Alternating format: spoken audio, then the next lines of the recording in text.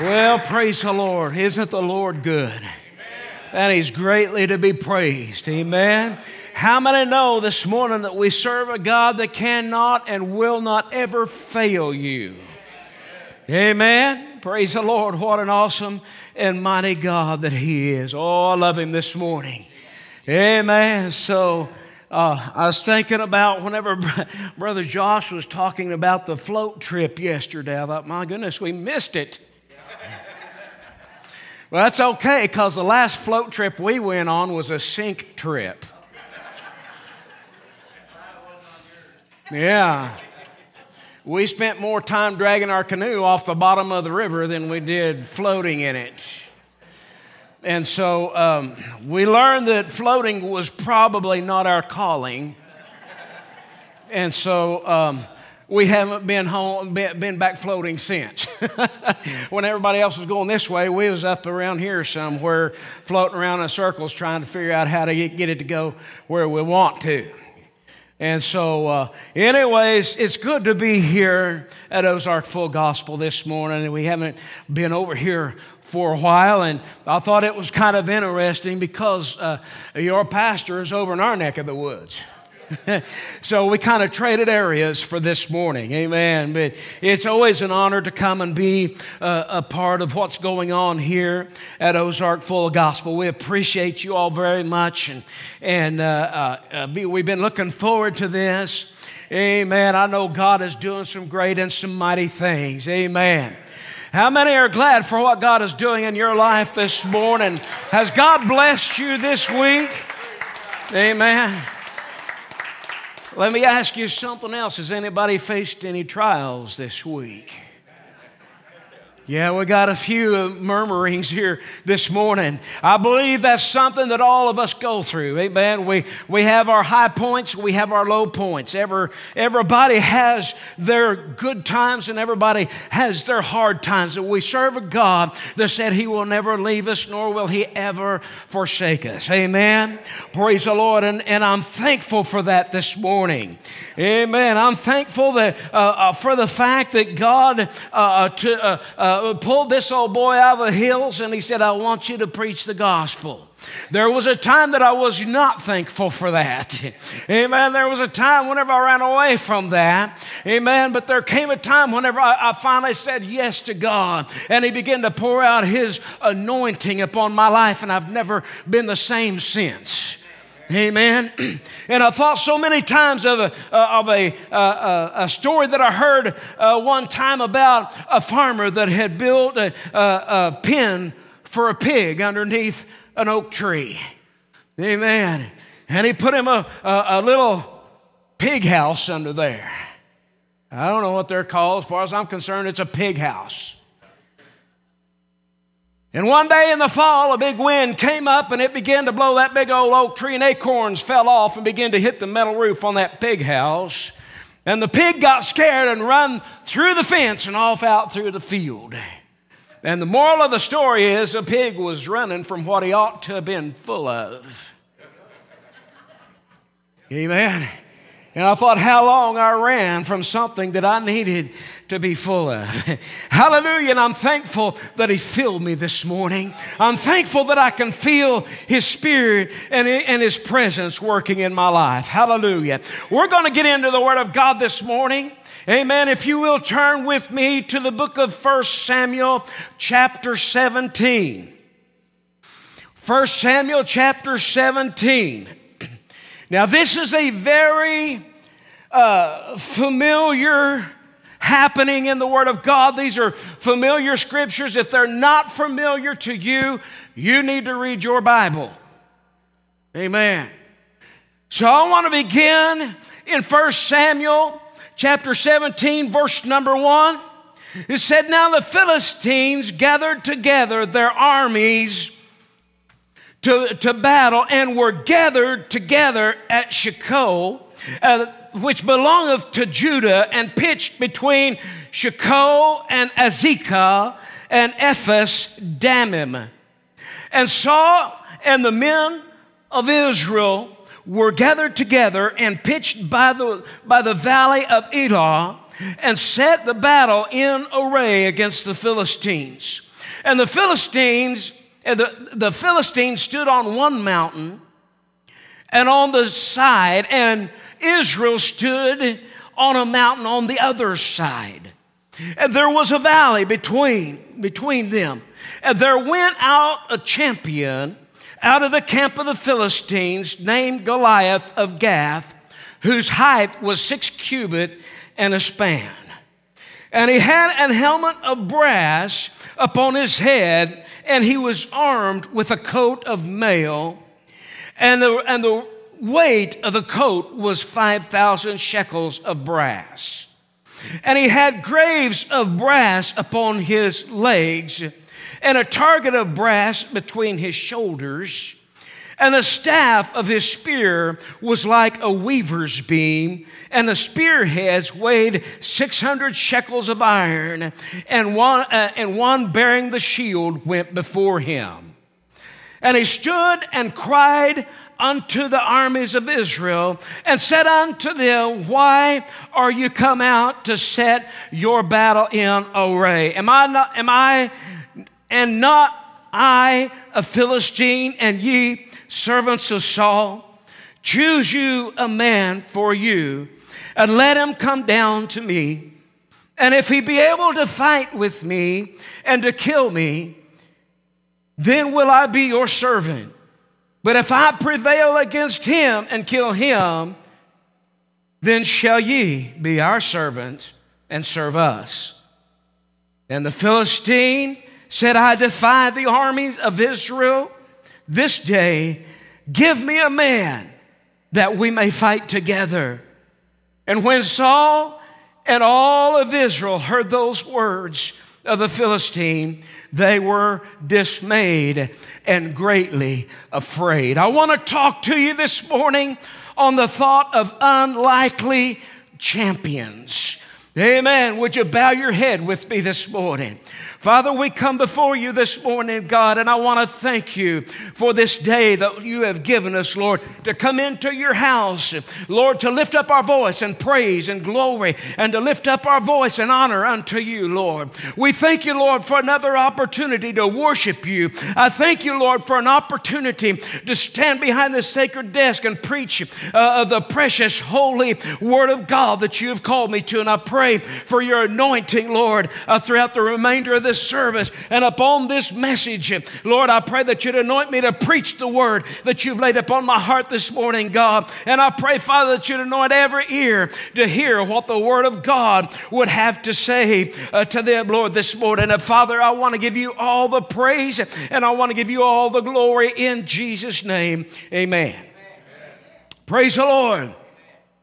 Now I want to talk to you for just a minute. Of course, we know this is the story of David and Goliath. Amen. And we've heard the story since we were children. Amen. And I've preached on these scriptures. I've preached up and down, backwards and sideways and over and under. Amen. And the Lord just seemed like every time that I look at it, the Lord gives me more and more and more. Amen. How many know that's why it's the living word of God?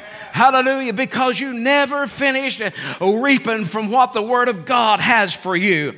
But the Bible said in verse number 4 that there went out a champion out of the camp of the Philistines, and it began to describe this champion as being a massive man. He stood head and shoulders above everyone else. His armor was much greater than anybody else's there, and his spear and his sword, it was so heavy that the common man, it was of no use to them. Amen. And as he stood high and mighty, the Bible said that he was a champion. That meant that he was the very best at what he done. He was the very best that the Philistines had. He was the one who was undefeated. Amen. That's what the champion is. Whenever you look at a champion, you look at a champion ball team. The reason they're the champions is because they've defeated all the other teams. Amen. If you look at a champion athlete, the reason that person is a champion is because they've defeated everyone else in their class or their category, and that made them the very best that they were. Amen. So this Philistine Goliath, he was the very best. Amen. He had defeated every other foe that he had ever came upon. And so he came and he was ready. He had his armor and he had his weapons and he was ready to come and fight. And he said, I defy the armies of Israel this day. And he beckoned him, give me a man that'll fight. Amen. Do you have somebody that's worthy? Do you have somebody that's as big as I am? Do you have somebody that's as strong as I am? Do you have a champion? But the Bible said that they were afraid. Amen. The Bible said that Israel, they were afraid of this champion. And they didn't know what they were going to do. Amen. Now, let's get to the good stuff. Amen. Verse number 12. It said, now David was the son of the Ephrathite of Bethlehem, Judah, whose name was Jesse. And he had 8 sons. And the man went among men for an old man in the days of Saul. And the 3 elder sons of Jesse went and followed Saul to battle. And the names of these 3 sons that went to battle were Eliab, the firstborn. The next unto him was Abinadab, and the third was Shammah. And David was the youngest. And the 3 eldest followed Saul. So the 3 eldest were probably the biggest. They were probably the strongest. Amen. They were probably the ones that everyone thought if we were going to have a champion, it'd probably be one of these. Amen. Praise the Lord. You remember back in chapter 16, whenever they were going to choose one to be anointed king, and they brought all of Jesse's sons, and they began to go through them one by one, trying to pick out who the one that God had anointed to be king. And I'm sure that they probably started with the biggest one. Amen. They probably started with the most powerful. They probably started with the most mightiest warrior out of all of them. God said, no, this isn't the one. And they went down through the line, and none of them was the one. And they said, is this all of your sons? And Jesse said, no, I have one. His name is David, but he's tending the sheep. Amen. He's the one that we leave at home to do the chores. He's the youngest one. He's the smallest one. He's the pretty boy. He's the handsome. I send my big, strong, ugly sons to fight the battle. Amen. They said, oh, go get him. Well, nobody ever thought of David. Who would ever think of little David being the one to be anointed king? Who would have ever thought of it? And so they went and they brought David back, and God began to move, and they said, this is the one. Then the Bible said that Samuel took the horn of oil, and he anointed David, and that anointing was on him from that day forward. That means that anointing never left him. The Spirit of the Lord never left him, even though David went on to do some pretty wicked things along the way. The Spirit of the Lord was still with him, and it was that Spirit that kept drawing him back and drawing him back. Hallelujah. It was that Spirit that was his strength. It was that Spirit that kept drawing him close to an almighty God. Hallelujah. So they were all standing there, and they were afraid. Amen. But then along came David. Amen. Verse number 15, it said, David went and returned from Saul to feed his father's sheep of Bethlehem. You know why? Because that's who they thought he was. That's what they thought he was doing. Amen. He was feeding the sheep. He was taking care of his father's sheep. Verse number 16, it said, and the Philistine drew near morning and evening and presented himself 40 days. And Jesse said unto David, his son, take now for thy brethren an ephah of this parched corn and these 10 loaves, and run to the camp to thine brethren. And carry these 10 cheeses unto the captain of their 1,000, and look how thy brethren fare, and take their pledge. So it said, I want you to take the supplies up there, and I want you to get a report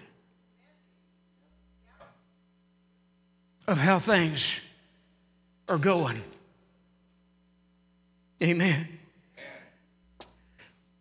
Verse 19 said, now Saul and they and all the men of Israel were in the valley of Hile fighting with the Philistines. And David rose up early in the morning, being the good, obedient son, and left the sheep with the keeper, and took and went as Jesse had commanded him. And he came to the trench as the host was going forth to fight, and shouted for the battle. For Israel and the Philistines had put the battle in array, army against army. And David left his carriage in the hand of the keeper of the carriage, and ran into the army, and came and saluted his brethren. And as he talked with them, behold, there came up the champion of the Philistines of Gath, Goliath by name, out of all the armies of the Philistines, and spake according to the same words. And David heard them. And all the men of Israel, when they saw the man, fled from him and were sore afraid.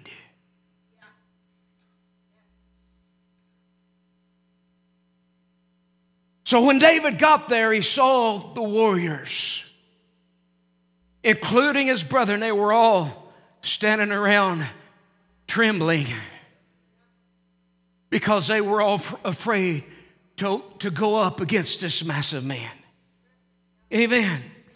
They were all afraid of what might happen to them. They were all afraid that they would be defeated. After all, he's a champion. He's undefeated. Verse number 25, and the men of Israel said, have you seen this man? Have you seen him? Have you seen how big he is? Have you seen how mighty he is? He said, surely, he's come up surely to defy Israel. He has come up, and it shall be that the man who killeth him, the king will enrich him with great riches, and will give him the daughter, and make his father's house free in Israel. Then David spake to the men that stood by. Now I want you to get a picture. And I get a picture in my mind, and my imagination probably don't work like a lot of people's. I've been told that anyways. But I've got a little bit of a vivid imagination, and I could just see David whenever he comes up on the scene. And he said, is this the guy that you're afraid of? This man here, this is the man that you're afraid of. And they said, yeah, this is the man that we're afraid of. So David said, so what's in it for me? Amen. What's in it for me? What's the king going to do for the man who defies this man, who defeats him? Amen. Verse 26, and David spake unto the men that stood by him, saying, what shall be done to the man that killeth this Philistine and take away the reproach from Israel? And he asked this question, for who is this uncircumcised Philistine that he should defy the armies of the living God? He said, how dare him to come and defy the armies of the living God? He said, I know the God that I serve is real. Hallelujah. How dare him to defy the very armies of God? You see, David didn't see this man as a huge, massive giant. He didn't see this man as a champion of the Philistines. He saw this man as a godless man. He said, this is an uncircumcised Philistine. Hallelujah. And so he began to have a conversation with Saul. Amen. He said, I can take him. He said, I can take this man. In verse 29, he said, is there not a cause? Is there not a cause? He said, I can take this man. Hallelujah. Just let me at him. Amen. Saul said, but you're so little. But you're little. Amen. You're no match against this mountain of a man that stands before us. Amen. But he said, I want to tell you something. He said, whenever I was tending to my father's sheep, he said there was a bear that came out and there was a lion that came out and they snatched up one of the sheep out of, and he said, I went after him. Amen. He didn't cower down in the corner. He didn't run away from them. They had one of his sheep. He went after him and he chased him down and he found him. And he said, whenever I found him and I took the sheep back away from him, they came at me and he said, I grabbed him by the beard and I smote him. And he said, the same God that delivered me from the bear, the same God that delivered me from the lion will deliver me out of this Philistine's hands. He's the same God. Hallelujah. Hallelujah. So finally he convinced Saul. Saul said, you can't go out there like that. He had just come from tending the sheep. Amen. He had a sling and a shepherd bag. Paul said, here, take my armor. Now Saul wasn't no small guy. Amen. He was a big man himself. Here, take my armor. And there was David. Amen. They would try to get a hold of the sword. Amen. Verse number 38, I'm skipping down here. It said, and Saul armed David with his armor and put a helmet of brass upon his head. And also armed him with a coat of mail. I remember several years ago, I worked in a place where we were supposed to wear hard hats. We hardly ever did. Amen. It's just a small place. Until we heard if OSHA was in town and they were doing, then we would go grab the hard hat off the wall. We plug them on top of our head and they had dust all over the back of them. And we were all standing around going like this because nobody was used to them. You know, so we're working along here. This is safe. Nobody's going to know. Just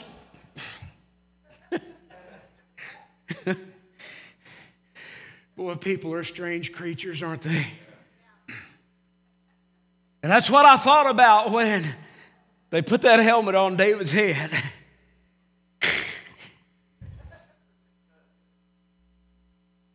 David said unto Saul, I cannot go with these, for I have not proved them. And he threw them off. He threw them off.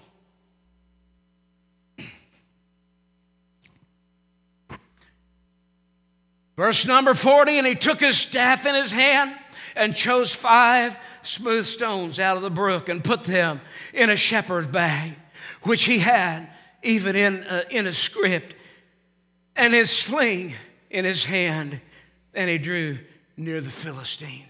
Just like he ran for the bear, just like he ran for the lion, he ran to the adversary. Amen. Hallelujah. Verse number 41, and the Philistine came on and drew near unto David, and the man that bare the shield went before him. And when the Philistine looked out and saw David, he disdained him, for he was but a youth and ruddy and of fair countenance. Amen. So he began to chuckle. This is their man. This is the warrior that they sent to kill me. Amen.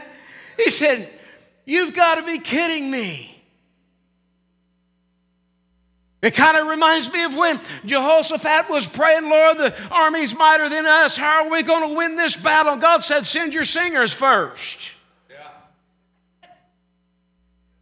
Yeah. Hello? Singers, I'm giving you a plug here.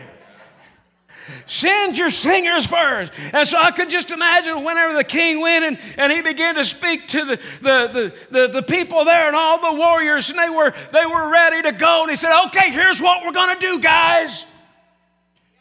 We're sending in the choir.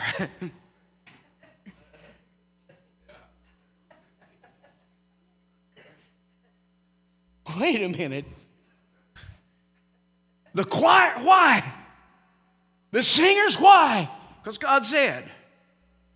And of course, if you know the word, you know that whenever they went in, they began to lift up their hands and they began to praise the Lord, that God set ambushments against their enemy. And there was confusion. They began to kill one another. Amen? How many knows that God's way isn't our way? So Goliath was standing out there. You sent this little man to kill me. The Philistine said unto David, verse number 43, am I a dog that thou comest to me with staves? And the Philistine cursed David by his God. So not only was he mean and ugly, but he is rude and foul-mouthed. And the Philistine said to David, come to me, and I will give thy flesh unto the fowl of the air and to the beast of the field. And I could just see David. Amen. David, then said David to the Philistine, thou comest to me with the sword and the spear and with a shield, but I come to thee in the name of the Lord of hosts, of God, of the God of the armies of Israel, whom thou defied. Hallelujah.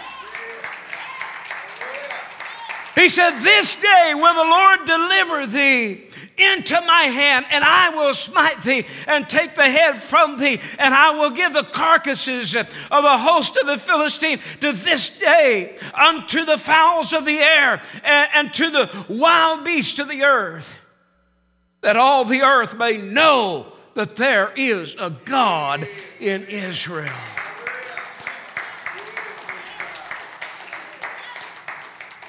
Hallelujah. And when all the assembly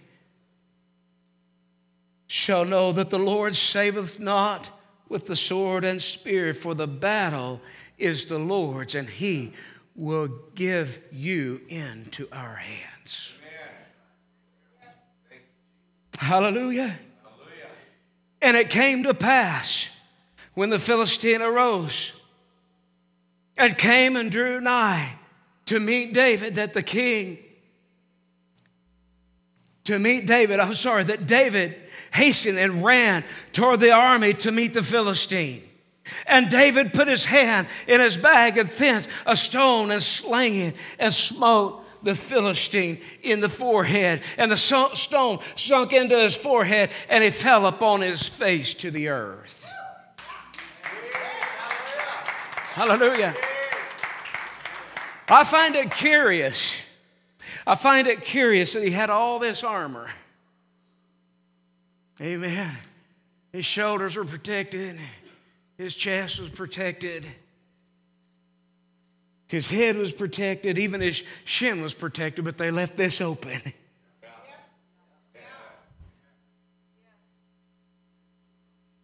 Surely he can't be hid there. Oh, but whenever David took off and he was running toward that giant and he was slinging that sling, whenever he let go of that stone, it was guided by the master's hand. Amen. Yes. Amen. Hallelujah. Hallelujah. Yes. It hit him between the eyes and he fell on his face. Verse number 50, so David prevailed over the Philistine with a sling and with a stone, and he smote the Philistine and slew him, but there was no sword in the hand of David. Therefore David ran, and he stood upon the Philistine and took his sword and drew it out of his sheath, therefore, and slew him and cut off his head therewith. Yes. Amen. Hallelujah. Yes. Amen. Now look on, this is what I love right here. The last line in verse number 51. It said, and when the Philistines saw their champion was dead, they fled. When the Philistines saw their champion was dead, there's a new champion in town because he had defeated the very best. Now I want to note a few things. David did not leave those sheep with the intentions of fighting the battle. Yeah. Amen. David was on an errand for his father. Yeah. David was on an errand that would benefit those that were fighting the battle.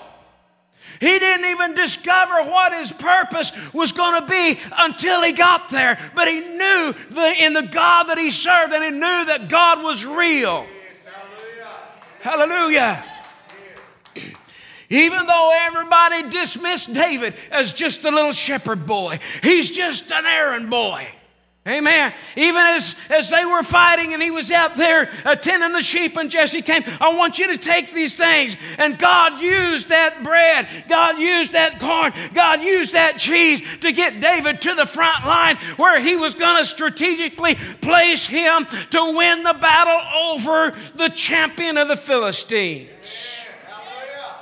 Hallelujah. Hallelujah. So here's where I'm going with all this. Unlikely champions. David was an unlikely champion. Nobody thought he would ever be a warrior, much less a champion. Amen. Much less the best of the best. But you see, God had other plans for David. Amen.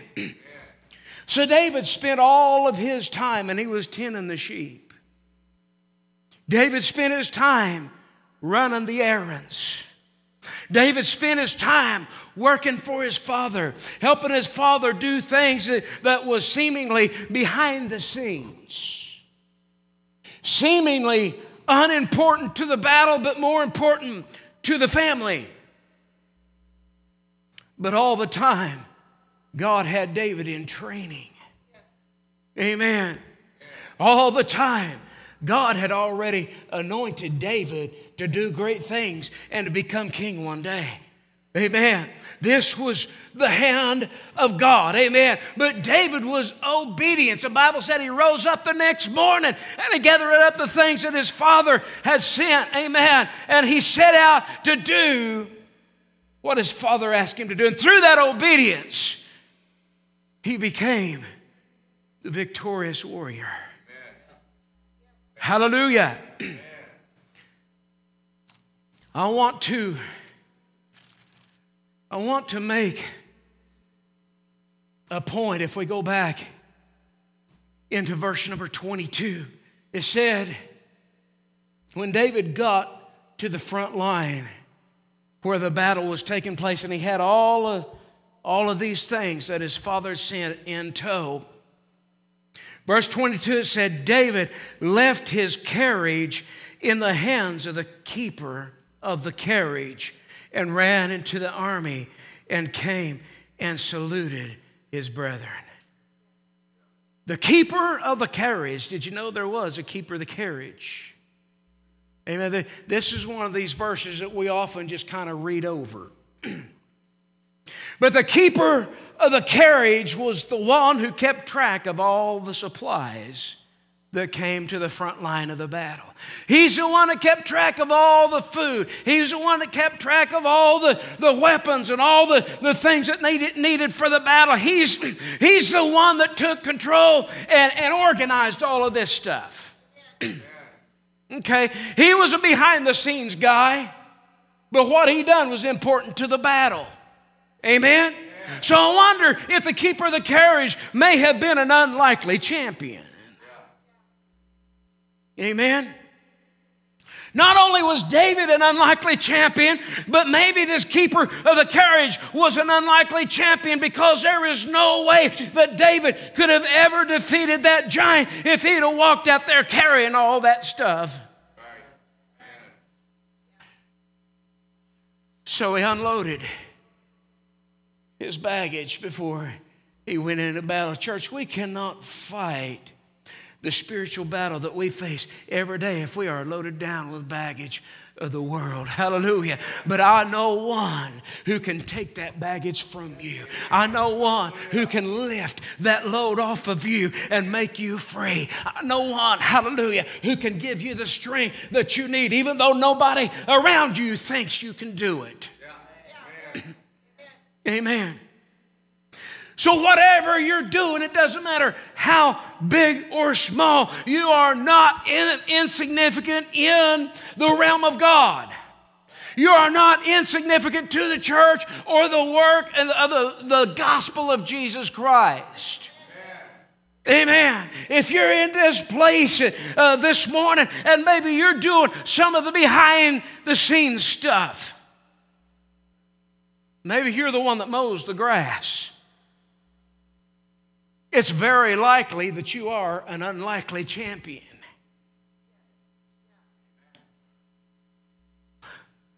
Maybe you come in and you sweep the floors.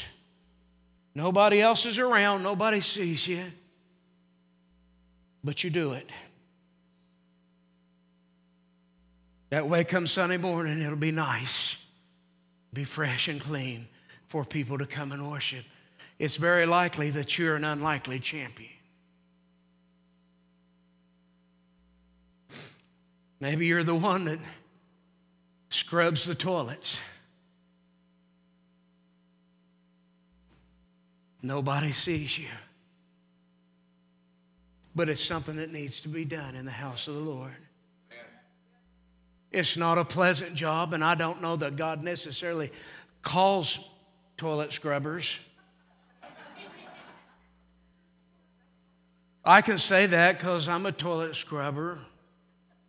Well, when I was done a lot of cleaning at our home church, we've scrubbed the toilets a lot of times. Nobody ever sees us do it.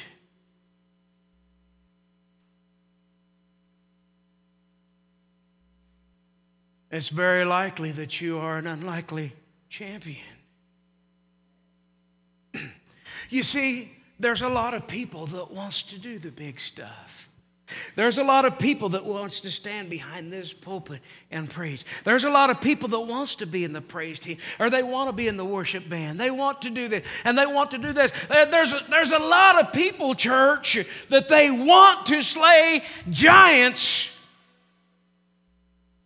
but they don't want to carry the cheese.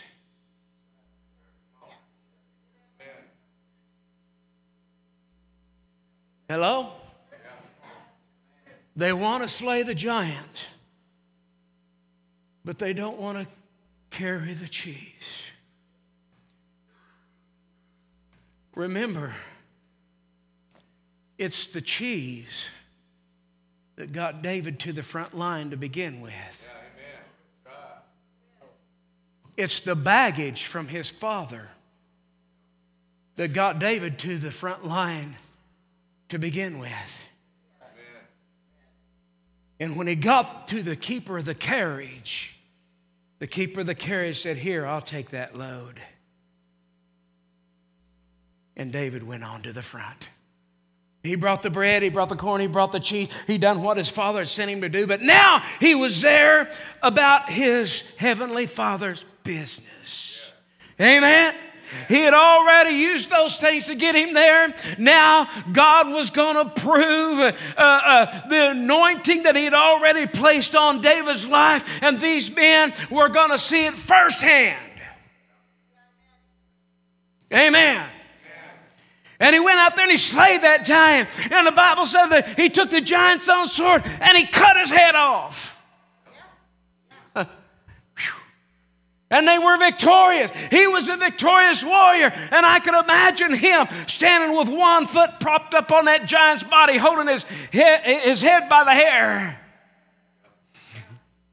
And he said, "By the way, I brought sandwiches."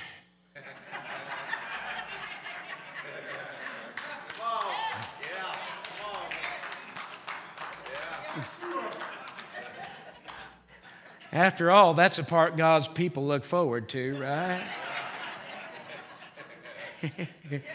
There's a potluck after the slaying. Amen. Hallelujah. So if you want to slay giants, you have to be willing to carry the cheese.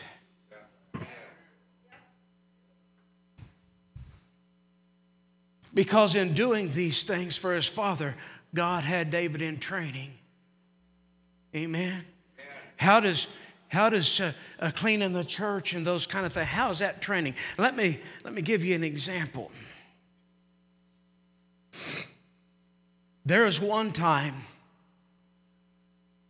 Wilma and I were cleaning our church, and we had our groove down. We knew what we were doing. We went in there every week, and you could hear the I Spy theme song playing at the front door when we walked in. As she would go her way and I would go my way, and as she would start on the bathrooms, I'd grab the floor sweeper and we'd start cleaning. We had it all worked out to where she'd get her part done about the same time I did mine. Amen. And so we'd finish one day and met back at the front door. And the last chore that we would do, all the trash that we had gathered up, we would take it to the dumpster.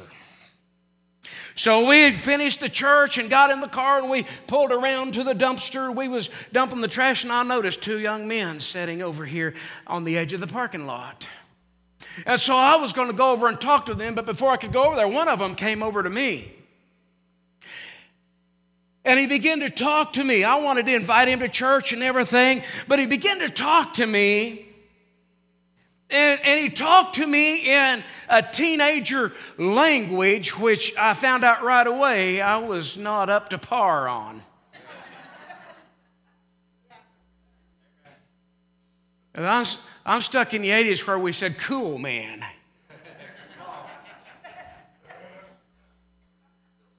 And you know, that's still a thing, believe it or not. There's a lot of stuff that goes with it that I don't understand. But this young man, he kind of spoke some of my language too. But some of the stuff he was saying, I didn't understand. I always knew that I was getting out of touch when Tiffany was in high school, our oldest daughter. And she come home one day and she said, "Dad, when I turn 16, I want a pimpin' car."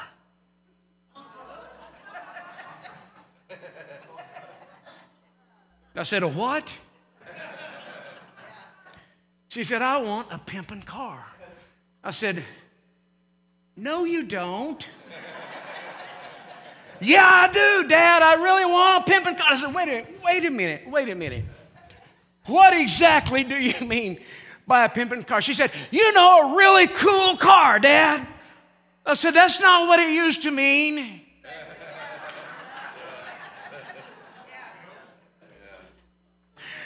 And she said, yeah, Dad, and I want it to have really tight rims on it. I said, those are the best kind. Loose ones will get you in trouble. And I realized how square I had became. I realized that I was my father that I used to make fun of. But this young man walks over to me and he said, hey, man. I'm like, so I decided I'm going to communicate with him in his style. I said, hey, man, what's cooking, dude? Well, that wasn't quite there.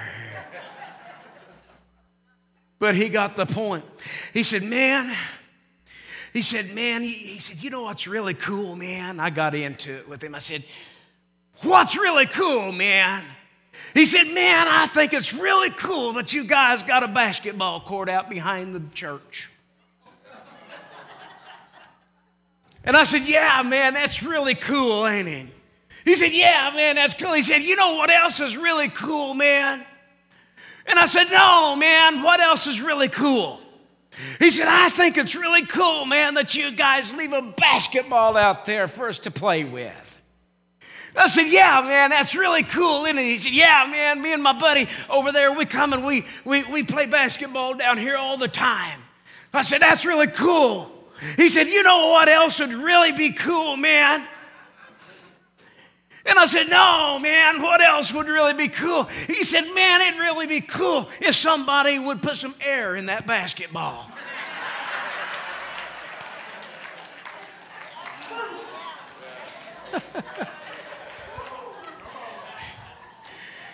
I said, yeah, man, that'd be cool, wouldn't it? I said, I'll see what I can do about that. And I invited him to church. I began to talk to him about the Lord, and he started getting a little antsy, and he's wanting to go, and I don't know if it's because he was getting under conviction or if it's because that cigarette he was holding behind his back was starting to burn his finger.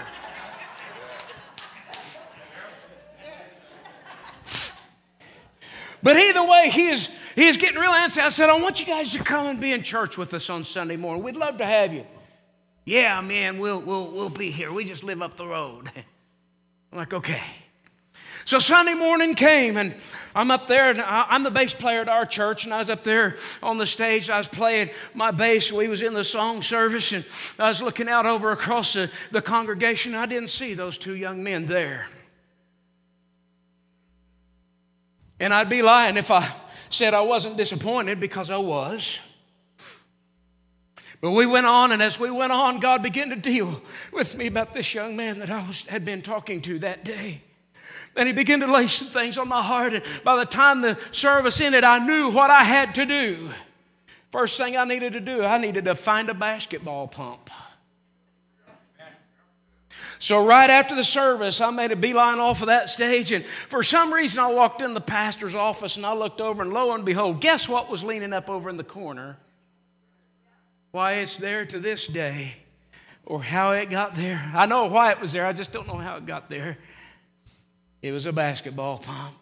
Now, I got a hold of it, and I made my way downstairs and through the fellowship hall and out the back door to the basketball court, and I went out there, and I got that basketball, and sure enough, it didn't have much air in it. So I stick that basketball pump in it, and I take a couple of pumps, and not only am I not good at playing basketball, that's why I'm the bass player, by the way, but I can't air them up either. Because about the second pump, I snapped the needle off in there. And it's hot, and it's sunny and boiling out there. So I take the basketball, and I carry it inside and into the fellowship hall, and I put it on the kitchen counter, and I'm working, trying to get the needle off of there. And pretty soon I feel, you know, sometimes you just feel like you're being watched. And I felt like I was being watched. So I turned around and looked. There was our associate pastor. Brother Jared, he's a big, tall guy. He's a country boy. And he's looking at me. And he said, Brother John? And I said, yes. He said, what are you doing? I said, well, trying to air up a basketball. And he said, why? And so I told him my story. He said, do you need some help? I said, uh-huh. Well, Brother Jared's a farmer, and he carries this tool on his belt. And he's got it with him all the time. And it's got pliers and knives and screwdrivers and brush hogs and plows. And he could do anything with this tool. And so I said, okay, I'll help you. And he whips that thing out. I said, oh, cool, man. Switchblade pliers. And he grabs that needle, he pulls it out of there, and I go and I'm ramming around in the storage closet. I found some more needles, and I put a new one in there, and together we aired up that basketball. Amen. We were victorious warriors that day. But this is how unlikely championship works. I took that basketball back out there, and I put it down right where I found it. Amen. And I never heard anything else from those young men. I'm convinced they came back, though, because the following week the basketball was gone. You say, so what is the moral to that story? The moral to that story is that young man needed to know that somebody cared.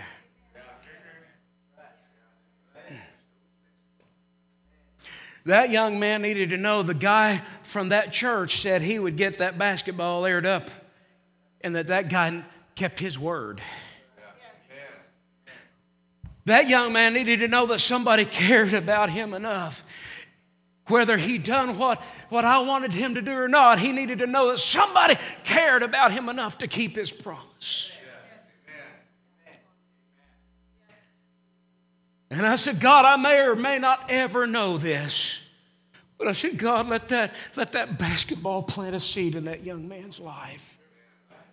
Somewhere along the way, church, you're not going to slay the giants if you're not willing to carry the cheese. You're not going to reach young people if you're not willing to air up the basketball. Hallelujah. Praise the Lord.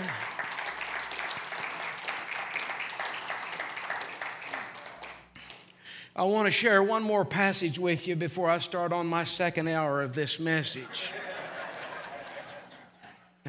I'm just teasing. I said that one time and somebody was going like this the whole time. Over in 2 Timothy chapter 1.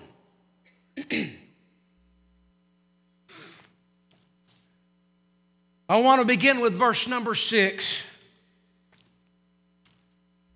Paul is writing to Timothy. He said, wherefore I put thee in remembrance that thou stir up the gift of God, which is in thee by the putting on of my hands. For God hath not given us a spirit of fear, but of power and of love and of sound mind. Be not thou therefore ashamed of the testimony of our Lord, nor of me, his prisoner, but be thou partaker of the affliction of the gospel according to the power of God. What is the affliction of the gospel? The affliction of the gospel may be carrying the cheese.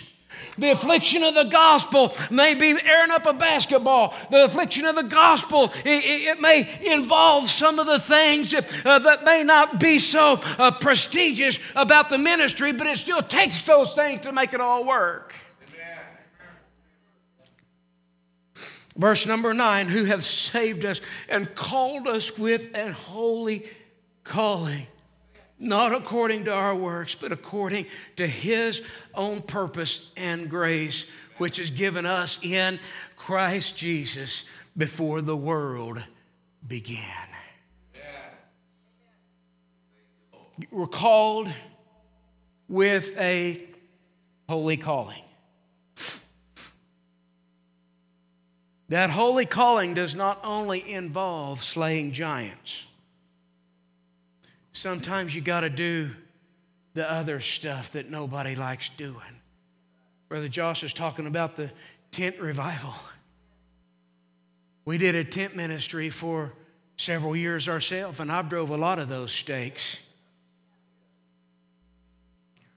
And whenever I was out there sweating and driving them stakes and missing, hitting myself in the shin with the hammer,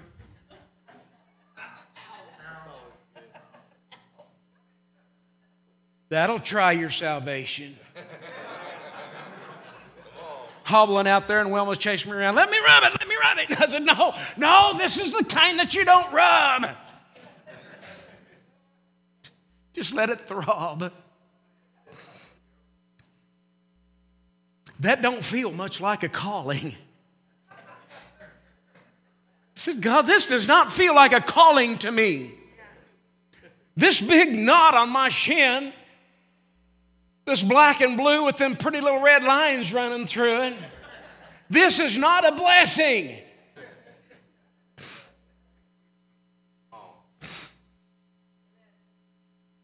Oh, but that night when that tent was in the air, and we began to sing, and we began to worship God, and we began to preach the gospel. Those altars would begin to fill up with people crying out to God and repenting of their sins and coming to know Jesus Christ as their personal Savior. I said, God, the knot on my shin is nothing like the sacrifice that you made on Calvary for this right here.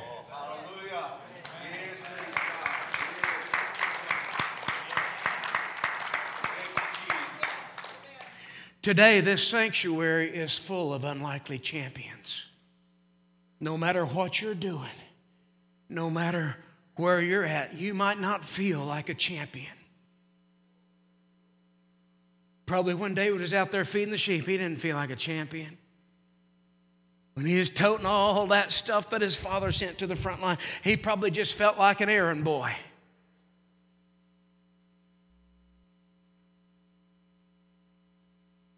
But all of a sudden, God said, I need you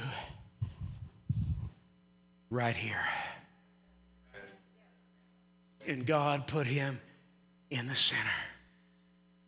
And he said, you've trained for this moment. Go get him. Hallelujah. Yes. Hallelujah. Thank you, Jesus.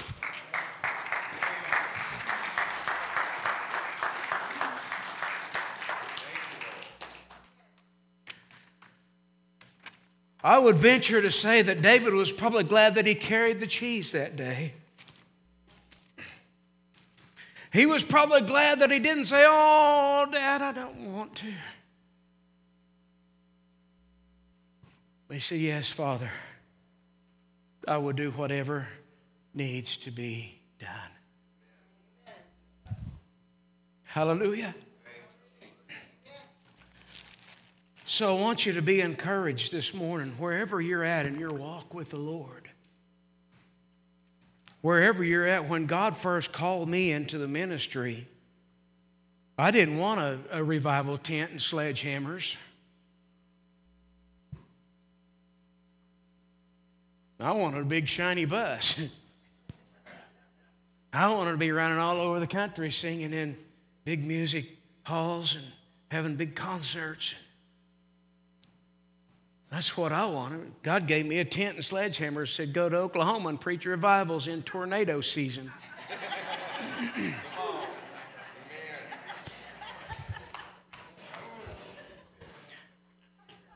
I spent many nights under that tent just trying to keep it on the ground. Trying to keep it from flying in the air or falling down.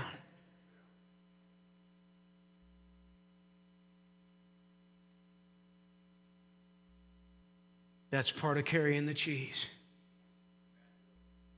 Somebody has to do it. Amen. Maybe you're the one that in the church. Maybe you're the one that's doing the bookkeeping and you're paying the bills and you're balancing the accounts, and nobody ever sees what you do. Nobody ever sees what you do, but when they come into the house of the Lord, the lights are on. And it's warm in the wintertime and cool in the summertime. When I walked in here today, I walked in out of the heat, and it was cool and comfortable and very nice. And so whoever paid the light bill, I appreciate you today. You're a champion in my book. Most people may not even know who it is, but you know who you are. And God's blessing you for it. And He will continue to bless you for it. Hallelujah. Because you're doing it for Him. Amen. Oh, devil, you may come to me with your spears and your swords and your armor, but I come to you in the name of the Lord God Jehovah. Hallelujah.